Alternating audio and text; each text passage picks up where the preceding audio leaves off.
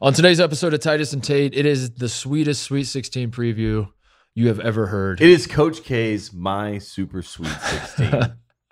This is going to be my favorite episode ever. We are doing a Sweet 16 preview. We're gonna take a set. We kind of did it on Sunday, but that was more of a reaction to the second round games. Tate, can I address that? By the way, we're in the reaction business. There's been a lot of people that think that in this new time, that if they're new to the program, they're like, you guys are predicting things and they're incorrect. We're in the reaction business, not in the prediction business. We're not prognosticators. That's like, if this was South Park, this is our caution. This is our we're in the reaction business. Yeah, nothing you hear. We're going to talk about the Sweet 16. Some of the games we're excited about. Some of the teams we maybe were down on and maybe we're not so down on anymore. Maybe some of the teams we are down on in the Sweet 16. Just overall vibes and having a good time talking NCAA tournament. It's been a fun tournament. Going to continue to be a fun tournament. All that coming up, but first. Woody Durham. He takes the timeout. Technical foul. Timeout. Technical foul. Technical foul.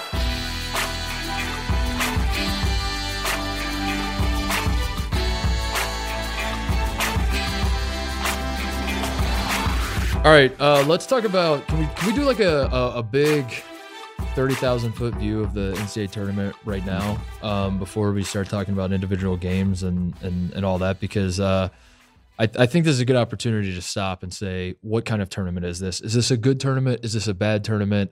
I saw the ratings, which it really sucks that Outkick has become the only outlet that cares about sports television ratings, because I find it fascinating. I'm not someone who takes the ratings and then applies an agenda to them. But I definitely, I'm not going to lie. That is what they are doing. Yeah. Yes. But I 100% am fascinated by rate. I don't know. It's interesting to know. It's interesting to I didn't care, and then I knew, and then I started to care, That's how they get you. But it sucks. It sucks to be in a position where caring or not. I don't even really care, but I am interested. It is information that curious. I find interesting. Yeah. I won't lie. When someone tweets out that this sporting event did this number of ratings, I'm not someone that goes, "Who cares?" I say, I care. I care. That's interesting. Yeah. It's interesting. Thanks. But I did see that this NCAA tournament averaging 9 million people per game. More than the NBA Finals. It's true. We are a facts-based program. The first That's not round, an agenda? That wasn't an agenda. No, there's no agenda behind that. That's just facts. This is facts. I need someone in the background. Jim, can you just yell facts? Facts. Jim wants to be in San Diego right now. Highest ratings in 5 years, I believe, for the opening weekend. So I find that interesting. Just because what happens is every tournament you want to talk about this was an awesome tournament. This is not an awesome tournament. More often than not, it's an awesome tournament. But I just wanted to have a quick discussion.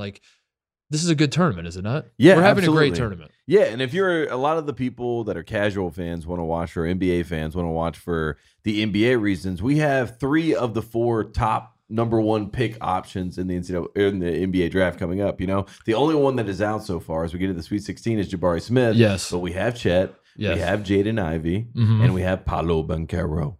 Paolo Banchero. Yes. So we have 3 of the 4. So I don't think Paolo's number 1. But I hear what you're saying. For the narrative. For the Duke narrative that I have to praise be to, like everyone else, Paolo is in the number 1 conversation, even though wink, wink, we all know he's not.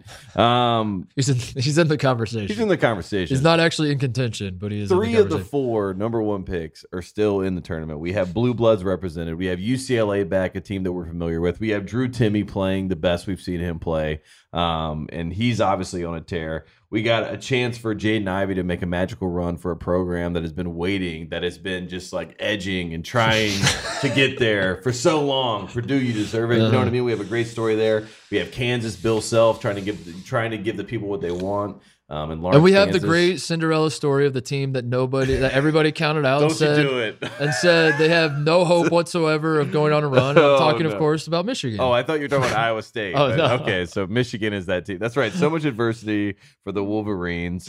Kelvin Sampson has his shirt off. Tommy Lloyd did it. You know what I mean? There's a lot of great storylines. St. Peter's has been fascinating to watch the last few days, as there haven't been games on. So guys like you and I and all the other college basketball media types, they need stuff to talk about and stuff to people to interview. And Shaheen Holloway has said yes to every interview, which you do. When you're a 15 seed and you're in the Sweet 16, you say yes to every interview. Absolutely. But it's fascinating to really I guess like compare St. Peter's to Oral Roberts and Florida Gulf Coast, which I did. I've rubber banded back and forth when St. Peter's beat Kentucky. I was like, that might be the biggest upset ever, even more so the UMBC over Virginia. Then St. Peter's wins the next game against Murray State and wins kind of, I wouldn't say convincingly in the sense it was a blowout, but convincingly in the sense that you're like, that didn't feel like a fluke. That feels like St. Peter's just beat them. So then I was like, well, maybe it's not that big of a deal that they beat Kentucky. But then now in the couple days that I've had to like read all the St. Peter's, I saw like a guy that was on staff at St. Peter's. I forget his name, but like there was a thread that popped up in my purview of a guy that was like, I used to coach at St. Peter's. Our offices were flooded at all times. He said that they couldn't turn the music up when they were lifting weights because the weight room on the other side of the weight room was classrooms. Like the school's so small that so hearing all of these stories about how the budget is, I mean, the more time that goes on, if this Sweet 16 happened in 3 months, by the time this game tips off between St. Peter's and Purdue, you would convince yourself that it's actually a charity and that they do not pay anybody on staff, and this whole their budget is $0. Because that's what it like keeps. The more I hear about it, the more I'm like, oh, so you sell Girl Scout cookies to fund your program? That's how you guys do this? You're the Little League team with the candy box that goes knocking on the doors. So that part has been cool because it contextualizes just like how amazing it is. How amazing it is, and how like all of these 15 seeds going on these runs are not equal. They're not the same. They all have their own little different wrinkles that makes it cool. And St. Peter's has to be the most unlikely of all the Cinderella runs we've seen. I don't know. And they run good offense. I mean, it's not like this is when you watch them, it's not like, wow, how is this happening? This is the luckiest thing I've ever. It's not Providence. Just kidding, Providence. That was a joke. That was a joke, Providence. Just kidding. But I mean, when you watch St. Peter's, they run good offense. They have fun players. I mean, you talk about Defo. I mean, I love Doug Eddard. You know, this guy has the moxie. You know what I mean, to make big shots. Purdue needs to be worried about St. Peter's because St. Peter's is not going to come there and tread lightly, so to speak. And also, Shaheen Holloway, you mentioned all of his press conferences. My favorite press conference that he gave was when he was asked about his kids, and he was like, I got kids from New York City and New Jersey. They bring the fight. You know what I mean? They're not worried about anybody trying to rough them up because they're rough kids. You know what I mean? The New Yorker and Jim probably. So this is classic Indiana versus New York rivalry. That's what I feel like. This is Hicks versus Knicks. The Hicks versus Knicks. I mean, that's what worries me about Purdue going up against St. Peter's because the Knicks are going to come in there and try to rough them up a little bit and test what their worries toughness. me about Purdue going up against St. Peter's is that Purdue has found themselves in a position with an 8 seed and a 4 seed. It's broken perfectly. They're going up against a 15 seed, then they play an 8 or a 4 to go to the Final Four, and you're saying to yourself, literally nothing can go wrong.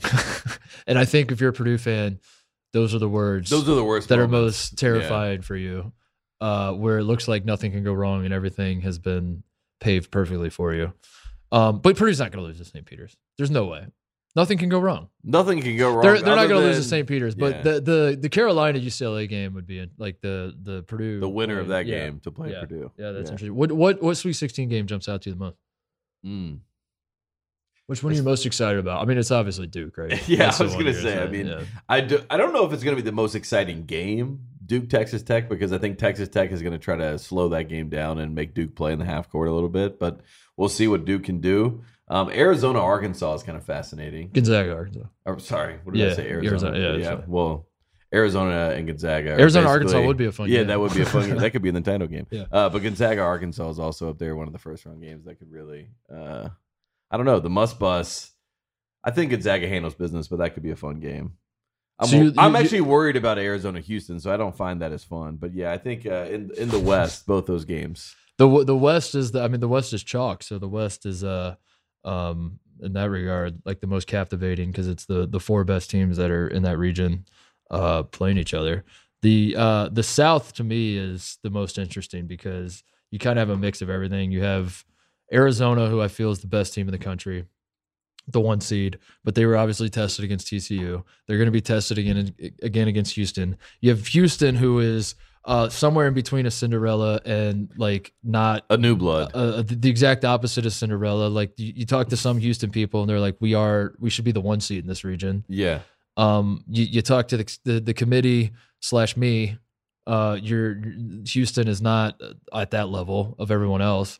But certainly you watch the Illinois game and you come away thinking Houston is every bit as good as all these other teams. Michigan is a team that was up and down all season, as we know, but the preseason they had high expectations. Top 5 team. It's a team that like isn't there some sort of thing where the preseason AP poll is more indicative of what to expect in the NCAA tournament than the postseason poll? I think that's like a thing that exists, and it doesn't make sense on the surface. But then you look at a team like Michigan in the Sweet 16, you're like, oh, maybe it does make sense. Maybe at the end of the day, the teams that coming into the season that had all the talent, maybe in a win or go home scenario, those are the teams we should believe in. Because at the end of the day, they have the talent. They have the talent. that seems to win out. And then Villanova is an absolute machine, and they're not going to make mistakes. They're not going to beat themselves. They're well coached. Jay Wright doesn't. I saw CBB on Fox put this stat in front of my face that Jay Wright has never lost in the history of his career, even dating back to the times when Jay Wright was overrated and a fraud and could never get over the hump. Jay Wright has never lost to an 11 or lower seed in the NCAA tournament.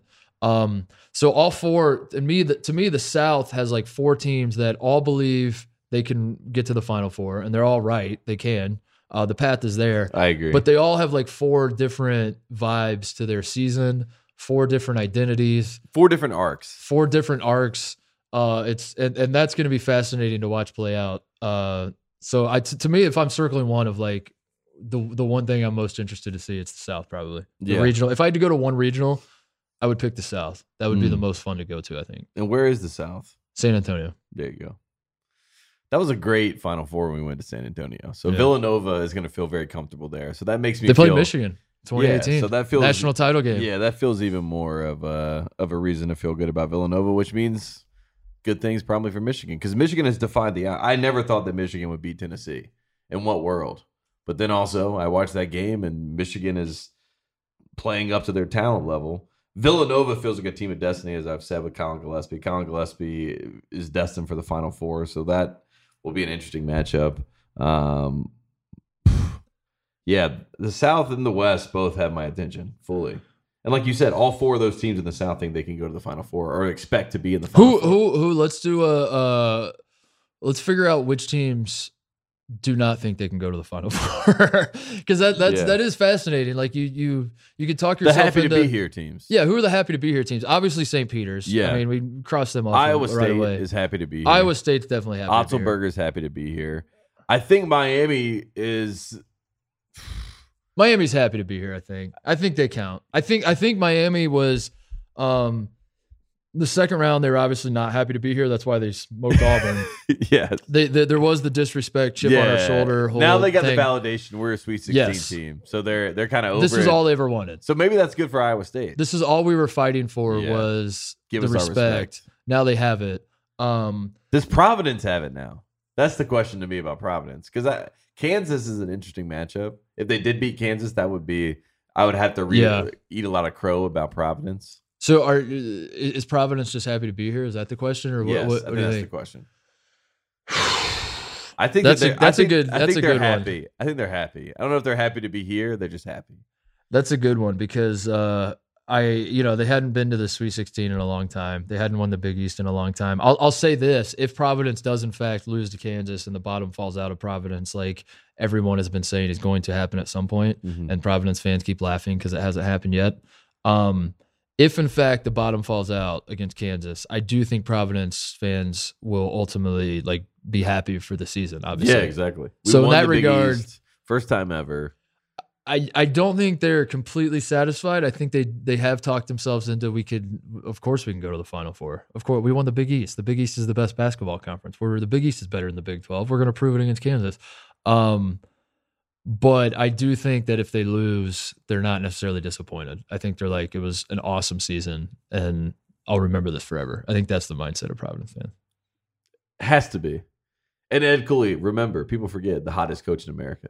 Everybody wanted to hire Ed Cooley, but he's staying at Providence because he loves it so much. And then from there, I mean, I think, you're getting into the territory of, like you said, Houston fans. They think they should have been a 1 seed. So they obviously expect to go back-to-back Final Fours. Purdue is expecting to go to at least the Final Four. UCLA is expecting to go to the Final Four. Is Carolina happy to be here? Carolina is happy to be here a little bit. I think there's a tinge of happy to be here, but especially because you beat Baylor and the way you beat Baylor. So how worried are you? Like my theory with St. Peter's that the reset, the 4-day reset of going back to campus and everything is actually bad for St. Peter's. Because now they're all just going to go back. Yeah. Now they all just go back, and they probably got off the team bus and had all the students and fans holding up signs and clapping for them and all that. And now they, instead of like practicing and locking in, they're just like going Smiling to the local sub shop and doing NIL and walking in and getting round of applause from all day long. How worried are you that that's the case with this Carolina team? That they, given that the last couple weeks stretch we've had of Carolina basketball has been a lot of things to get the student section going nuts about, beating Baylor and Duke, in that stretch, and Virginia by 20 in there, and Virginia by 20, which apparently is a thing that, we love that Carolina fans love. How worried are you that the Carolina player, that Brady Manick went back and has, instead of practicing and locking in on UCLA, he's like just walking around like in a parade waving at Carolina. Brady Manick is averaging 27 points per game in the tournament, which I think is being a little bit underrated, and he hasn't even played 2 full games. And I do think there's a little bit of chip on his shoulder because of what happened, how he was thrown out of that game. I think that he has, quote unquote, something to prove. I said this earlier. We went on KOC's pod, and he was asking about UNC, UCLA. And I think that Carolina has a great starting 5. They know who they are. They know their roles. RJ is now the point guard. Caleb is the shooting guard, quite literally. Caleb is going to shoot. We know he's going to shoot, so he is... Emphasis on the shooting. Emphasis on shooting guard is what Caleb is. He's finally home there. But Bill Titus says, is he a making guard? he can be a maker, but he's definitely a taker.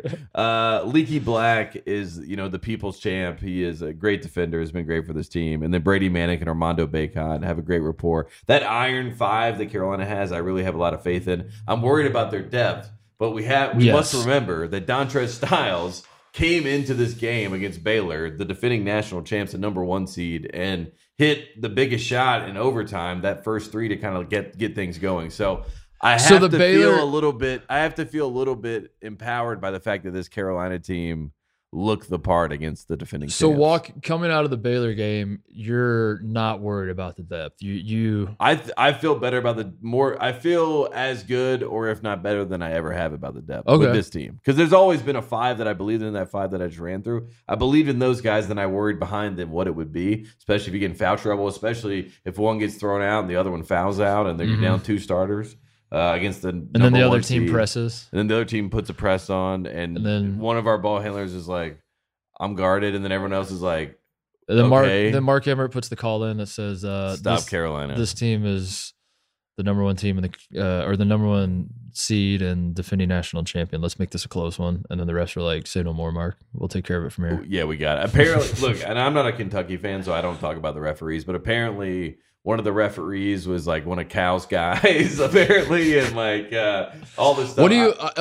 Let's talk about the referees for a second, because that is a broad. What's his name? I gotta pull him up. The tournament this year has been awesome, and as we said, it's been a ton of fun, and there's a lot of different things you can latch onto to get excited about. But I am worried that we are teetering on a ref show. That not only the ref show, but like that becoming the narrative. That like by the time the Final Four rolls around, we're talking just about the refs. That's all we're talking about. Yeah. And we're by the way, I'm not attacking. I'm not a Kentucky fan, so I don't talk about the refs. No, I'm the opposite. We talk about the refs a lot on the show. We mention Bo Borowski at all times. Well, he deserves it. At all. You're talking about Bo Borowski's going to Philadelphia. By the way, you're not a Kentucky fan, so you don't talk about the refs. You literally walk in. The first thing you say when you see Jim and I is like, these refs were ridiculous that against was Baylor. Historic. I've never seen anything like that. I mean, so you only talk about the refs when it's historic. But this is the problem: is that I feel like there is a narrative, for lack of a better word, a collective mind discussing the NCAA tournament that the refs are historically bad in this tournament. They are. That if you look at the USC Miami ending, you look at the Arizona TCU ending, the Carolina Baylor game, the tech called on Melendez of Illinois for the hanging on the rim. There are all these moments. In fact, like I didn't even write these down. 3 fouls in a row against Michigan State. 3 fouls in a row. We didn't even write these down. These are just off the dome that we're remembering all this. Are we worried about that? Like, how do we as a I don't. What do we do? Because I don't want that to be. I don't want that to be the story. I don't want to. But at the same time, those Baylor refs should have never moved on. And Brent Hampton is his name, and he's going to Philadelphia. He was one of the 3 refs in the Baylor game, the one I was talking about. You're not a Kentucky fan, and yet you just looked up the man's name to try to dox him and his family on a national college basketball podcast. Do you want to read his address? Do you want to read his kids' names? No, he and Bo Borowski. What daycare does he take his kids to? He and Bo Borowski are going to Philadelphia, and it's going to be a show. And what flight are they on? I gotta go look it up. I gotta figure it out. But all I'm saying is that yes, you're right. It cannot be a ref show. We shouldn't be talking about the names of these refs. Jeff Goodman. What the fuck is happening, Jeff? Jeff Goodman is the one that tweeted the names of these refs. That's the reason why I know. And people, we're all looking for the man who did this. Yeah, we are right now. We are. We're all trying to look for the man who did this, and the man who did this is Brent Hampton, and he lives in. Oh my god. No, but I will say, I mean, I hope that I don't have to. I hope we never talk about the refs again. I hope that's the end. But I think it's only going to get worse. I think we can't let it get worse. But I think like the reviews, the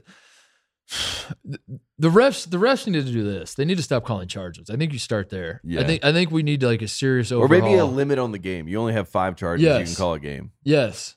So then you have to really pick when they're. We need to change the calls of. Dude, we've said this before. It needs to be said again. The charge is the most fun thing in the world to call. The throwing your fist and calling a charge. Meanwhile, the flop is literally the worst hand motion and signal. You know what I mean? Like the flop. So and the time you would call a flop is on a block charge situation. And if you have a choice of flopping your hands out, or doing like a punch, which is basically a strikeout for like an umpire. Yes, it's true. You know what you're going to choose. It's true. So I think we start there. I think we also need to overhaul the review system because everybody it has gotten to a point where every single game, like television networks next year should no longer block out 2 hours for a college basketball game. You should do 2 hours and 15 minutes. We learned this with the Coach K farewell and Cameron. The bled over the Kansas-Texas game bleeds over into Coach K's deal. Thank you, Kansas. The reason these games are so long is because all the reviews at the end, and we got to overhaul that. We got to overhaul the reviews because then on top of it, like not only does it kill the momentum of the game, but you get to a situation, Tate, at the end of these games where the fans at home, as we're waiting for the refs to make a decision, we're seeing the same replay 10 million times from 10 million angles. And that I think factors into like the discussion of how bad the refs are, because then, you know what I mean? Like if you just showed like one quick replay and the refs make a decision based on that, then we move on. It would help. It would help. I don't think we need to see the TCU put a Arizona time limit play. on it. That's what it needs. When we see the TCU Arizona play 10 trillion times and we're all arguing about it over and over, we come away talking about the refs more. I don't know. That's the one thing. I need to see less of Gene Steratore. I need to hear stop having less Gene from the Steratore officials. come. Yes. Yeah, stop. I mean, we're getting to a point where Gene Steratore, I look on, awful announcing. He signed a $7 million deal because he's so vital Amazon, to the broadcast. Amazon is taking Gene Steratore. We're gonna need Gene Steratore, like his rights to be able to replay these moments. We better be careful. Has he ever disagreed with the refs? By the way, like has he ever disagreed with what was called on the floor? He has. No, he has. Every not. so often. Find the clip, Jim. He's never done it. Gene has. Yeah, no, he did. Shut up, Jim. He has, but he doesn't. He still agree with the refs, even if he disagree with the call.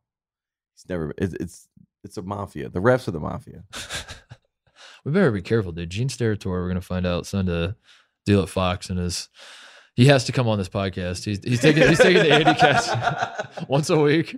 He's taking the Andy Katz spot on our show. When I was going crazy about the bubble, and Jim's like, they said we got to get DeCourcy on. I was like, yeah. Dave walks in. He's like, "So who's this Mike DeCourcy guy?" I was like, "It's our colleague." I know who Mike DeCourcy is. He's come on our show. By the way, your gripe is. I respect this man. Your gripe is with Jerry Palm, right? It's always with Jerry Palm. It's always with Jerry. Always with Palm. No, I mean, just this year. I've never been on the bubble before. It actually turns out I never was, as I said, as first report on this podcast. One of the 16 teams left, but got me heated. What a time that was. What else? What else do we got to talk about? What else have we not hit? We haven't talked about Arkansas, I guess. The Arkansas Gonzaga game. You said that was one of your favorites. What Um, I'm more fascinated just to see if this Drew Timmy run is going to be, because I've talked about him being a Leitner 2.0. He's Leitner light really, but I think if he has a tournament run where he has 6 games where he just is magnificent, as we saw against Memphis, we're talking about Drew Timmy and the zeitgeist of college basketball as an all timer. So I'm fascinated to see if he continues his tear against Arkansas. What teams? I guess we did the happy to be here. Mm-hmm. What teams are we must win the national title? We've done that throughout the season. Yeah. Should we revisit that? Mm-hmm. I think Gonzaga is obviously on number one. They're number one on the list Yeah. of have to win the national title. Duke's number 2, I think. Duke is number 2. Mm-hmm. Yeah. At this point, although I think a Final Four might be a win though. It's You know what I mean? a minor win, but as Jim is shaking his head over there, they won the national title, so that they think if they win the national title, that wipes away the last K game. But I'm saying if they go to the Final Four, they're going to try to wipe away the last K game anyway. You know what I mean? Them going to the Sweet 16, they're going to try to wipe away the last K game. This is just inevitable. This is what they do. Going to the Final Four, I think they. The championship will be the last game if he doesn't come back. If Duke goes to the Final Four, that is a success for the coach. It is. It's a W. I will give. So him I don't. You know what I'll do if he makes the Final Four? I'll tip my cap. I don't think Arizona has to win the title. Arizona is just getting started. I think Arizona. They're almost borderline happy to be here. Arizona's Final Four. Arizona and Purdue are the 2 teams good enough to win a national championship that if they get to the Final Four and lose by 25, they're okay. Their fans are like, honestly, we made the Final Four. Honestly, we're cool with that. Yeah, we'll take that. Kansas is title number 3. I think they're number 3 on the we got to win. I would the title say list. I would agree with that, especially that Kansas has the easiest path of all the when you look at the true Midwest contenders. Yeah, the Midwest and certainly the Vegas side. That's not even my opinion, by the way. Providence fans, calm down. Look at the Vegas odds. Of all the teams that can. It's good win for the you, title. Providence. It's good. Providence, Iowa State, Miami are among the lowest, and I think like Michigan and St. Peter's are down there too. And so the Kansas, I would agree with you that Kansas getting to the Final Four. You obviously celebrate, but like they have bigger goals. They have to have bigger goals, especially if Remy Martin's going to be as good as he's been lately. I think Villanova's number 4 or I think number Villanova's 3. They're right sneakily up there. They might be tied with Kansas. Yeah. They both might be number. They actually both could probably be arguably ahead of Duke when you talk about like the actual teams. Is Villanova themselves. or UCLA higher? I guess Villanova. We have to win a national title. This year. I think UCLA is like if we make the Final Four again, back-to-back Final Fours is forever. I think if they go back-to-back Final Fours, that's similar to the mid 2000s Kevin Love, Darren Collison. Yeah, days, but is that good enough? They got Ben Howland fired. Not that he didn't get fired for going to Final Fours and losing, but you know what I mean. That he ended up getting fired. Like was it 3 years later after doing that? So is that good enough? It's good enough. You think so? Enough. Yeah, I think Westwood celebrates another Final Four. I think Westwood celebrated a Final Four when UCLA made the Sweet 16. Yeah, I think they did too. We were watching the local news and they're like They're putting interviewing up the fours. They're interviewing UCLA students at Rocco's, and they're just like, "We did it! Suck it, haters! Back in the Final Four." And the newsman's like, "No." He's like, next weekend. We're like, oh, okay. Well, still, Bruins. we're going back to the Final Four. Yeah. I'm excited that's for probably UCLA to be back in the mix. You know what I mean? A lot of people did not think they'd be here again. I think that they have Team of Destiny vibes a little bit. So if they beat Carolina and they go up against Purdue, I think Purdue's going to be in for a really tough game in the Elite Eight. But that'll be a really fun game. Yeah, if you're Purdue and you're picking who you play, I mean, Carolina's obviously the worst team. But Carolina's also. Yeah, I wouldn't want to play UCLA if I'm Purdue. If I'm Purdue, I'd rather play Carolina. Because you already beat them. You already have the mental advantage. Weirdly enough, UCLA's better than Carolina, but if Purdue's playing UCLA, I feel like they can convince themselves they're underdogs. Mm-hmm. And they might actually be underdogs. But if Purdue's playing Carolina, they have a ton of pressure. And Purdue with pressure in the Elite Eight is a nightmare scenario. And Carolina would have zero. I mean, Carolina... in this UCLA game kind of has zero pressure. You know what I mean? Because if you're UCLA, you expect to go to the Final Four. I mean, that they're kind of living in the perfect spot because Carolina fans, like you said, the past 2 weeks, I mean, everyone's kind of already like this season's success. Check, you've done it. So anything else is kind of gravy at this point. Quick break to get a word from our sponsors. And now a message from Discover about rewards. If you're a loyal credit card customer, you should be rewarded for your loyalty, preferably with something that's useful like Cashback Match, for instance. Discover matches all the cash back you've earned at the end of your first year. Finally, rewards that make sense. Discover, exceptionally common sense. Learn more at discover.com/match. Limitations apply. Also want to talk about the guys over at Rhoback who have been sending us some of their performance hoodies and polos, and got to be honest, you need to check this stuff out. The best way to describe Rhoback is the best fit, best feel. When it comes to quality, Rhoback does not miss. First, Rhoback's new performance hoodies, a total game changer, maybe the softest, stretchiest hoodies in the game. From college athletes to professionals, people can't take them off. The best part about wearing a Rhoback hoodie is when you see someone else wearing one, you just give them that subtle nod, Tate, because you know they get it. There's just someone who gets it. They did send me, they sent us both some stuff, and I've been wearing the hoodies all the time. They're so comfortable. They're the kind of thing you throw on and you just sit on the couch and wear and watch sports. And then also like it's time to go out to dinner, and I'm just like, I'm not going to change. I'm just going to wear this thing out. It also looks good, so I'm just going to go ahead and wear it out. The Performance Q-Zips bring out the meaning of the word comfortable. They are the definition of versatile and perfect for the office. And Rhoback's performance polos are now the only polos that we wear. You can't find a better looking, better feeling performance polo, even if you're not a polo guy. These polos are just too good not to throw on for a night out. With it being the best time of year, do yourself a favor and grab some Rhoback to guarantee absolute comfort as you watch hours of college basketball, root for teams you haven't watched all season, and just consume the craziest that is this month. Use code Titus on Rhoback.com for a generous 20% off your first purchase through the end of this week. That's spelled RHOBACK.com.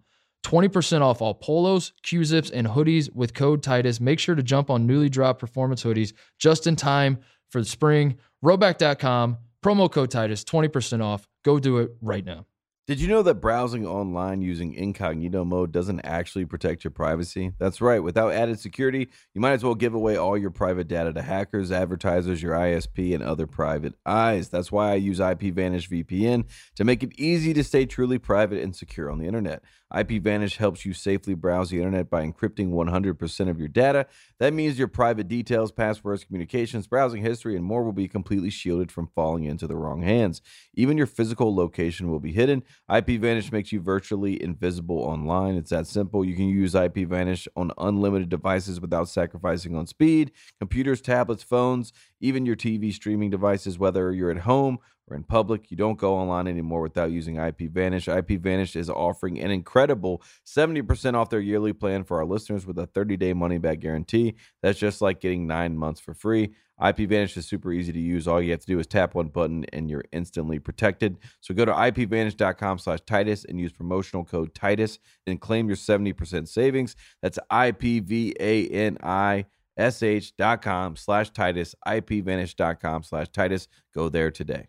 College basketball fans, join the action on the court during your biggest tournament of the year with DraftKings Sportsbook. Turn your team's victory into your own big win. New customers can bet $5 on any team to win and get $200 in free bets if they do. It's that simple. If they win, you win. If Sportsbook isn't available in your state yet, you can still join the college hoops action with DraftKings Pools. Everyone can play free pools all March long for a shot at a share of over $250,000 in prizes. Simply join a pool and answer questions like who will make it to the next round and who will hit the most three-pointers, then track your results. Download the DraftKings Sportsbook app now. Use promo code TATE. Bet $5 on any college hoops team to win, and you get $200 in free bets if they do.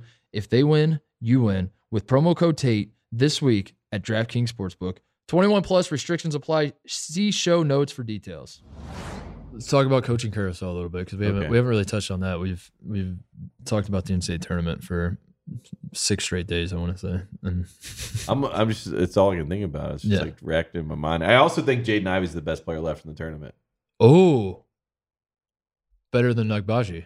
Yeah, better than Chet. Better than Chet. Better than Paolo Banchero. Better than Mathurin. Mathurin. Matherin's up there though, but I think Ivey's the best player. Like as far as pure talent, gets downhill. I think he's the most talented, gifted player left in the tournament. Is he? If he makes the Final Four, I think that Ivey gets like a number 1 pick push. I think he might get a number 1 pick push regardless. Anyway. Yeah, I really think so because I think the case for number 1 pick is a 3-horse race. It's Chet, it's Jabari, and it's Ivey, right? Mm-hmm. And If Houston the has- case, yeah. the case for Chet is that he is unlike anyone else, and he can do things no one else can do, and he's Unique, you're- but he's you're- a project a little bit. you're trying to fit if you're trying to fit a square peg in it, like Jabari is the prototypical. This is what a number one pick is supposed to look like. I understand this. This makes complete sense. I see how this man will translate to the next level. Chet is like an open road of like, who the hell knows where we're going to take this thing. And then the case for Jaden Ivey is that he's the one of the three that you would put the ball in his hand. He would have the high usage rate of the three. He's going to be at the next level. He's also playing off ball right now. So Yeah. imagine this guy with space and the ball in his hands. That's going to be his role in the NBA, whereas Chet and Jabari are not going to be the type that are running the offense per se. Think about this. You're running Cade the offense through them instead of Detroit gets the You know. number one pick, and I've been saying that I think they take Jabari Smith. I think they take Ivy now, because if you put Ivy next to Cade, that backcourt is like Joe Dumars, Isaiah Thomas, and you have like the athleticism that Cade doesn't have. Now you have next to him. Yeah. And both those guys can get downhill. Cade likes to facilitate. Jaden can go ISO. I mean, I think he could be the It'd number be one interesting. Yeah. because Houston won't take him if they have the number one pick. I think they would take Jabari. But if Detroit had number one, I think they would take Ivy now. And I think that's why I he think has the Jaden Ivey case. can play his way into the number one pick Absolutely. discussion for sure. And I think a lot of people, I've heard a lot of people reach out to me this weekend that are like, this kid on Purdue's legit, you know? Because I don't think a lot of people have seen him. Yeah. And they have also not seen the bad side of Jaden, you know? I think I have been Jaden Ivey's the one prospect I feel like I know the best of this draft. Yeah. And to me, the bad side of Jaden Ivey, I am willing to dismiss this season because I really truly think the man is an NBA player on a college basketball court and just looks he's just like he just keeps looking up at the clock. Yeah. Every day he wakes up and he looks at the calendar and he's like, God damn it, I got how many more months till I'm in the draft? Like, can we get this thing? Can we get the show on the road? Yeah. I think that's what it is. It looks And like he promised his mom he would go to college for 2 years. yeah. It really does. And I think the worst case for Jaden Ivey is that he goes to a team where he is immediately not the best player, but like the man, and is like, That's why Detroit makes a lot of sense to it's me. better for him to go to a place where he's got to almost earn the coach's respect, or you know what I Dwayne mean? Casey. Because it's night and day of how he approached the game last year as a freshman, trying to like not crack the rotation, but like establish Earn his his role minutes, yeah. on the team. And this year coming into the season when he's preseason XYZ, everything. yeah. So that would be the challenge with him. But I think you're right. I think he can play his way into the number one pick. So that's something to Yeah. watch. And like, if they get to the Elite Eight as they should, then we're one game away from. If he goes to the Final Four, I think, you know, last year a lot of people were like Evan Mobley should have been the number one pick after what you saw in the tournament. I think that that's what's going to happen this year. Everyone's going to be like, look, what you see, the eye test, I see that Jaden Ivey's the best player. Looks like an NBA player. Looks like he could go downhill and play right now. Reminds people of Anthony Edwards. You know what I mean? He's like a bigger John Morant. Dude, how about Anthony Edwards before the draft saying he didn't like basketball, and Went number one. and then he goes number one and he's killing. That's hilarious. That was that was perhaps the biggest red flag I have ever seen in the history of NBA draft. And was he went to Anthony Edwards. Minnesota, which is Yeah. like the place where you're like, wow, if you don't like basketball, you definitely don't want to be playing in that kind of temperature. And That makes me rethink. That was when I officially knew I was old, because every other at any other point, any other draft class, a prospect says I don't like basketball. You're like, stay away from this kid. Mhm. He's terrible. He's going to be terrible. And then you realize like maybe that's just how this generation operates or something. I don't know. Yeah. Like maybe the fact that you could like straight up say that and then be as good as he's been, it defies logic. dude, I mean, his first step has been compared to Michael Jordan. And he doesn't like basketball. And he still doesn't like. He's still like, He's kind of like the case study. What if Michael Jordan didn't like basketball? didn't like basketball. Yeah. There he is. He's Well, I mean, still, I guess still maybe an Jordan didn't like all-star. basketball. Maybe Jordan was like so angry at all times and had such a chip on his shoulder because he's like, I hate this. Yeah. I hate this sport. I want to play baseball. Mhm. It's like, shut up, Mike. Go play more basketball. And he's like, God damn it! Baseball If is you're gonna make me do this, I'm gonna drop 60 on you. baseball is, I mean, it is the best. I love baseball. I mean, I get it. I love baseball. Okay. First Perfect. love. All right. First love. All That's right, Michael's very good. first love. Too. What is there anything else? Sweet 16. Honestly, I mean, nothing really. Are you worried about Michigan? That's the one game that I'm really worried about. All the other games, I'm kind of like, I don't have. I mean, Duke obviously I have my stake in, but we'll see what happens with that. But Michigan, Villanova. Am I worried that Michigan's going to beat Villanova Yes. and go to the fight? I mean, yeah, dude, Michigan has the talent. That's what we said. I mean, Michigan on paper is still has talent. They still have size. If Hunter Dickinson is hitting everything and Eli Brooks is hitting hook shots, of course. And the scariest part about Michigan is you do at this point in the tournament, you start talking yourself into, we are the team of destiny. We can beat anybody. We can. And for God's sakes, like as much as I've rolled my eyes at the Juwan Howard nonsense, the Michigan beating Tennessee is among the most impressive wins in this NCAA tournament. That's why I'm like them doing that is it has my full attention. Yes, Mm-hmm. yes, and how they did it, and Hunter Dickinson like kind of. I don't know if Hunter Dickinson's hitting threes. I know he's capable. I know he's been capable all season, but the way they started that game against Tennessee, and he hit two at least threes in that game. Didn't Tennessee hit 2 as a team? Yeah, I think so. Weren't they like 2 for 18? Mm-hmm. I mean, that says it right there. If I promise you this, if Hunter Dickinson hits as many threes as Villanova hits, they're going to win that game. Michigan's going to win that game. Yeah, so let's just go and get prepared for that. Yeah, and that ball, I saw the teams were practicing with the NCAA ball. By the way. Saw a bunch of teams are practicing with the orange ball, so the teams are keen on. We got to figure this out. Oh yeah, they've been practicing with it. It's just that it's taken a while to get used to it. I think. But what's the coaching carousel situation? What's the biggest hire that's happened that has your attention? I mean, LSU was kind of meh.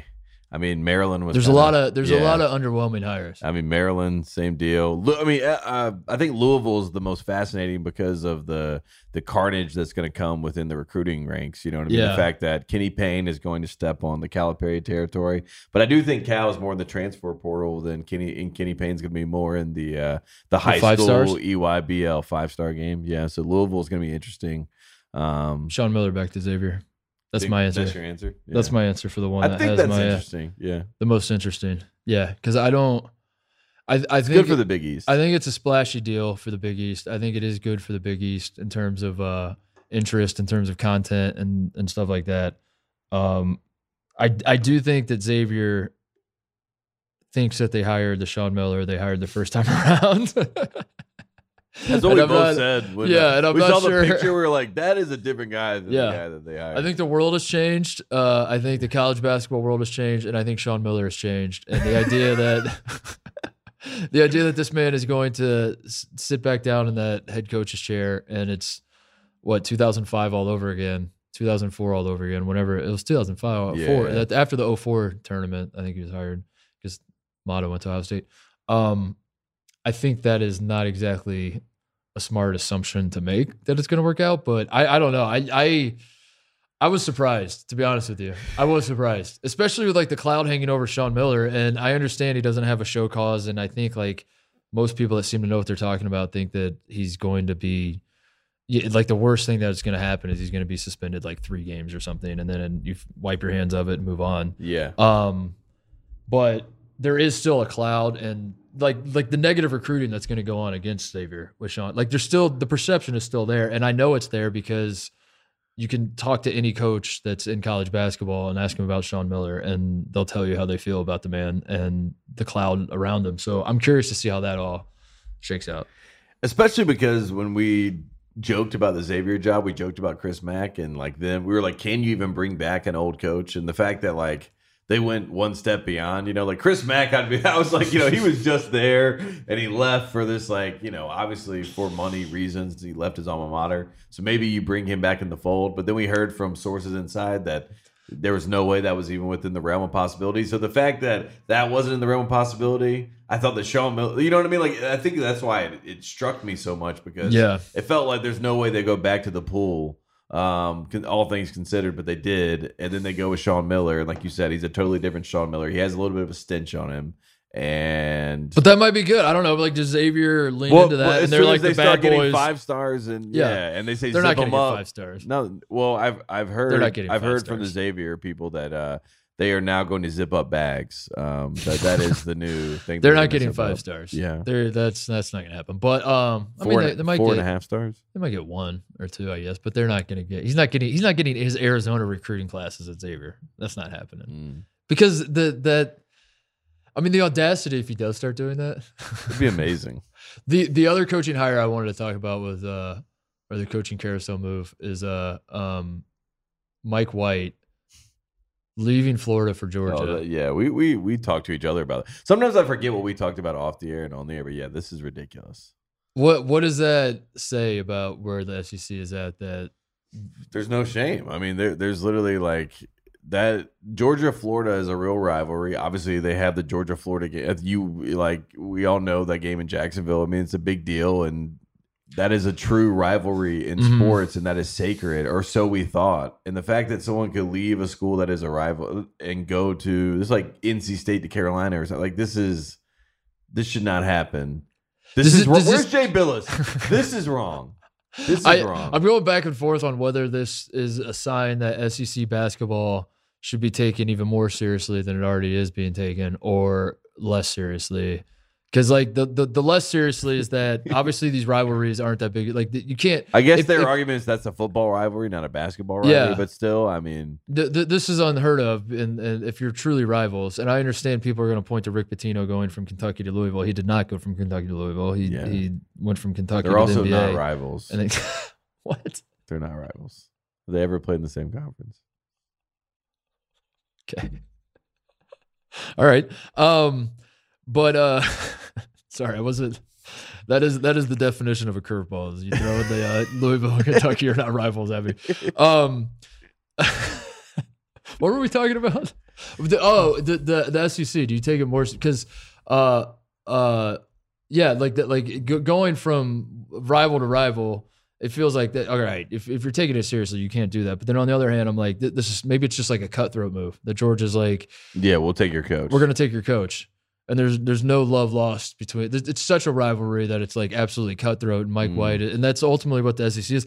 SEC like started a tradition of football coaches bouncing around and taking jobs, and because maybe in the SEC's mind, in fact, not even maybe, this is 100% how they think. This is the only league that exists. Yes. These are the only jobs available. These are only jobs. If you're on this status, if you're on this level. Once you step into the SEC, it's like a Premier League manager going from Premier League team to Premier League team. Yeah. It's like I understand. I just went to the rival, but like, what do you want me to do? Go coach in Germany? No, that's not happening. I'm not doing that. Yeah, I will not do that. I'm not going to the Big Ten. I only are you coach kidding the me? Premier League, yeah, aka the SEC. Yeah. I think maybe that's what that is what it is. I think a little bit, and like you said, I mean, they would argue that it's that ruthless that they stole their coach. But I don't like it. But Mike White opening up Todd Golden going to Florida, I think that's another hire that is fascinating to me because Todd Golden has worked his way up the coaching ranks or like getting the respect of all the coaching community and put himself in a position to get hired by Florida by almost being the I don't know, Moneyball type, but like he thinks outside the box. He tried like basically when Todd Golden pulls the Jimmy V and fouls when he's up in a game, just to send the other team to the free throw line, and on the final possession, the Jimmy V move, which is what Todd Golden will do, and it backfires, and it backfires in an SEC game at Florida. I'm fascinated to see how he handles the press conference in front of the Florida fans versus the press conference in front of the San Francisco. You know what I mean? Yeah. Because I think all the San Francisco, the it's WCC, a cultural leap. Yeah. That's the kind of shit you can do in the WCC, and the WCC is analytically driven. Mm-hmm. Like the average WCC fan, I imagine, subscribes to Kim Baum and understands like the numbers and all that kind of stuff. Would explain the luck rating to us. And you can explain provenance. You can explain that away. Like in a press conference, Todd Golden could say, "Here's why I made XYZ decision," and they're all like, "Okay, yeah, I follow. That tracks." I don't know if that works in the SEC. Yeah, I don't think it will. I don't think it will at all. And it's just a cultural shock a little bit. I mean, when I saw that headline. One, I mean, obviously, shout out to Florida. They were like, we're going to get the hottest name, that's out there. We're going to get this guy. But also, I want to see what he is like at Florida. You know what I mean? Like, who is the cultural fit's going to be interesting. Yeah, like, I mean, I hope to God he doesn't pull a Brian Kelly and starts, speaking with a Southern accent and, all shucking around. You know what I mean? But I am fascinated to see what he does. And maybe Florida is nimble enough for him to be that way, to coach it like he was in the WCC. Yeah. Because what is Florida's identity? I mean, they have Billy Donovan court, but we're a long way from the Billy Donovan era. You know what I mean? Like, what is Florida basketball right now? I think he can kind of mold it and shape it in his own way, kind of what Tony Bennett did when he went to Virginia. No, he's to be clear, Todd Golden is a great basketball coach, and it's just he might be too good of a coach for. That's what I mean. Yeah. That's what I'm saying. Like he might be too. I don't know. That one is an interesting cultural experiment because I'm curious if that fan base is going to be receptive of a Todd Golden. I guess if it works, it works. You know, like he's going to start winning, and then ultimately they're just like, he's our guy. He's our guy. We like winning. Teach us, what do these numbers mean? You know, like whatever.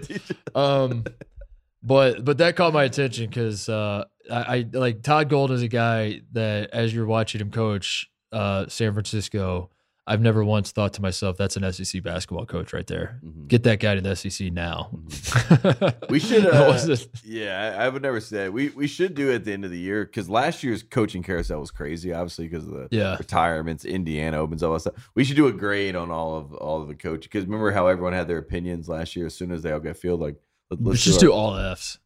Yeah, and then say they weren't Brad Stevens. Yeah. Everyone's an F. Tommy Lloyd should have been Brad Stevens. Brad Stevens was on the table, and you chose to hire Kevin Willard. You freaking idiots at Maryland. What were you thinking? Oh my God. Louisville, how did you not hire Brad Stevens? Wrong NBA guy. Swing and a miss. What else is there? Is that it? I think that's it. I'm so excited for the Sweet 16 though. I really am. I mean, when you look at the teams that are in it, everyone has a reason to pique my interest. I mean, even Otzelberger, you know, Iowa State's not getting any love, but even Otzelberger has my attention. Who's speaking of Brad Stevens? Who's the Brad Stevens of college basketball that is going to the NBA? Shaheen Hall. Wouldn't that be funny if Shaheen Hall gets an NBA job? Like everyone's talking about him going to Seton Hall, and he just what NBA job could he take? That I believe the Magic. Yeah, he's the Magic offer of a contract, and he goes from St. Peter's Nets, to the Magic. Dude, I can see that. KD's like we're replacing Steve Nash with Shaheen Hall. Do you think New Jersey, there you go. Do you think if the Magic played St. Peter's today, who you got? The Orlando Magic in a 7-game series. I mean, you give me Doug Eddard, and I think I got a good shot. Depends on if it's college rules or pro. If it's college rules, St. Peter's has a chance. Yeah, I think so too. Because I think everyone's with college. Bo Baraschi's like yelling at Cole Anthony. No one ever Gary. No one ever factors that in when you talk about remember the days of the 2015 Kentucky? Could they beat the Sixers at the time? Yeah. And when you're doing the hypothetical, which is like Alabama, can they beat the Browns? Yeah, but more specifically basketball, because when you're doing the hypothetical, no one ever introduces the idea that this game might be ref by college refs. Yeah, so and it's possible. And it might have college rules, and they might be able to flop their way to a win. Yeah, and that's why when people were like, "How is this guy not good in college and then good in the NBA?" It's like because it's a totally different game. That's why scouting is fascinating because you're like, I have to project that they can play. But that's what I feel about Jaden Ivey is that Jaden Ivey, I think, is actually overrated as a college player. Yeah. And has been underrated all year as an NBA prospect. Yeah, exactly. I agree with that 100%. I think even if Ivey came back next year, I wouldn't even be like, oh my God, Purdue's going to be nuts because of Jaden Ivey. I'd be like, honestly, they kind of got some limitations because Ivey's going to play this certain way, and I don't know how well it's going to work. And because he puts his head down and just goes to the basket, and it's all clogged up, and he doesn't get rewarded for it like he will at the NBA level. Yeah, I had an NBA person one time say to me he was just too good in college. Yeah, and I find that, and I think that's true. really like the truth. You know what I mean? Like sometimes there's some guys that are just like, he's a college player, you know. That's what worries me about Agbaji a little bit. My only concern about Agbaji is that sometimes I'm like, he's too good at the college game, but I think he'll develop. He's too good of a college player. I'm worried about him developing as an NBA player. I think he's been playing college basketball too long. You know, it's so weird. Oh man! All right, that's it. Sweet 16. We will be doing. We're gonna be doing shows every night after the games. Thursday, same thing Friday, on our Saturday, YouTube channel. Sunday. Go check that out. We'll be putting those out, and we're doing a live show too. By the way, you can go get tickets to that. We're gonna be doing a live show in New Orleans before the Final Four. We're excited for that. I started reaching out to people trying to figure out guests we can have. and it really is all over the place. So I'm not even going to promise what guests we're going to have, but there will be guests. Mm-hmm. There will be guests. We will have people there that will be trying to be guests. You know what I mean? So people have reached out to me saying, please, I don't want to buy a ticket, but I want to be there. So, you know, we'll see what we can do. Is that Jim? Is it Jim? Jim. Reached out? Yeah, it's Jim. I want to be there, but I don't think I got him on the list. I tweeted a link to it. So if you're coming to the Final Four and you want to come to the live It's show, in the Twitter also, Twitter bio. It's on the Titus and Tate Twitter bio. Link in bio. I tweeted a link and pinned it at the top, so you can go check that out. But yeah, are you worried? Officially, give us your worry ranking as we sign off of Carolina Duke meeting in the Final Four, 1 to 10. How realistic? How concerned are you that this is actually going to happen? 1. 1? Mm-hmm. You think I don't think Carolina is going to make it to the Final Four. Okay. I hope that they do, but I think that I think UCLA is going to be a tough matchup, and I also think there's no world, if there is a God, he would not let that happen. he wouldn't let Coach K get it. He would not let Coach K get the Final Four. All right. And Carolina to both get there, because the joy and the sad. I mean, honestly, it would be like a tragic moment. Like, you know what I mean? Like if this was a Shakespearean play, this would be like, I've been on top of the mountain dancing around in the sun. Like, I saw the sun. I got to say, if Carolina and Duke do, in fact, meet in the Final Four, our live show is going to be the greatest goddamn thing. Oh, my God. And we've honestly, ever done. so many Duke people would come there. Because you don't underrate, like, the sadistic nature of these people. You know what I mean? They love being talked about. That would break my heart. Let's knock on wood. All right. Enjoy the Sweet 16, everybody. We'll see you Thursday night.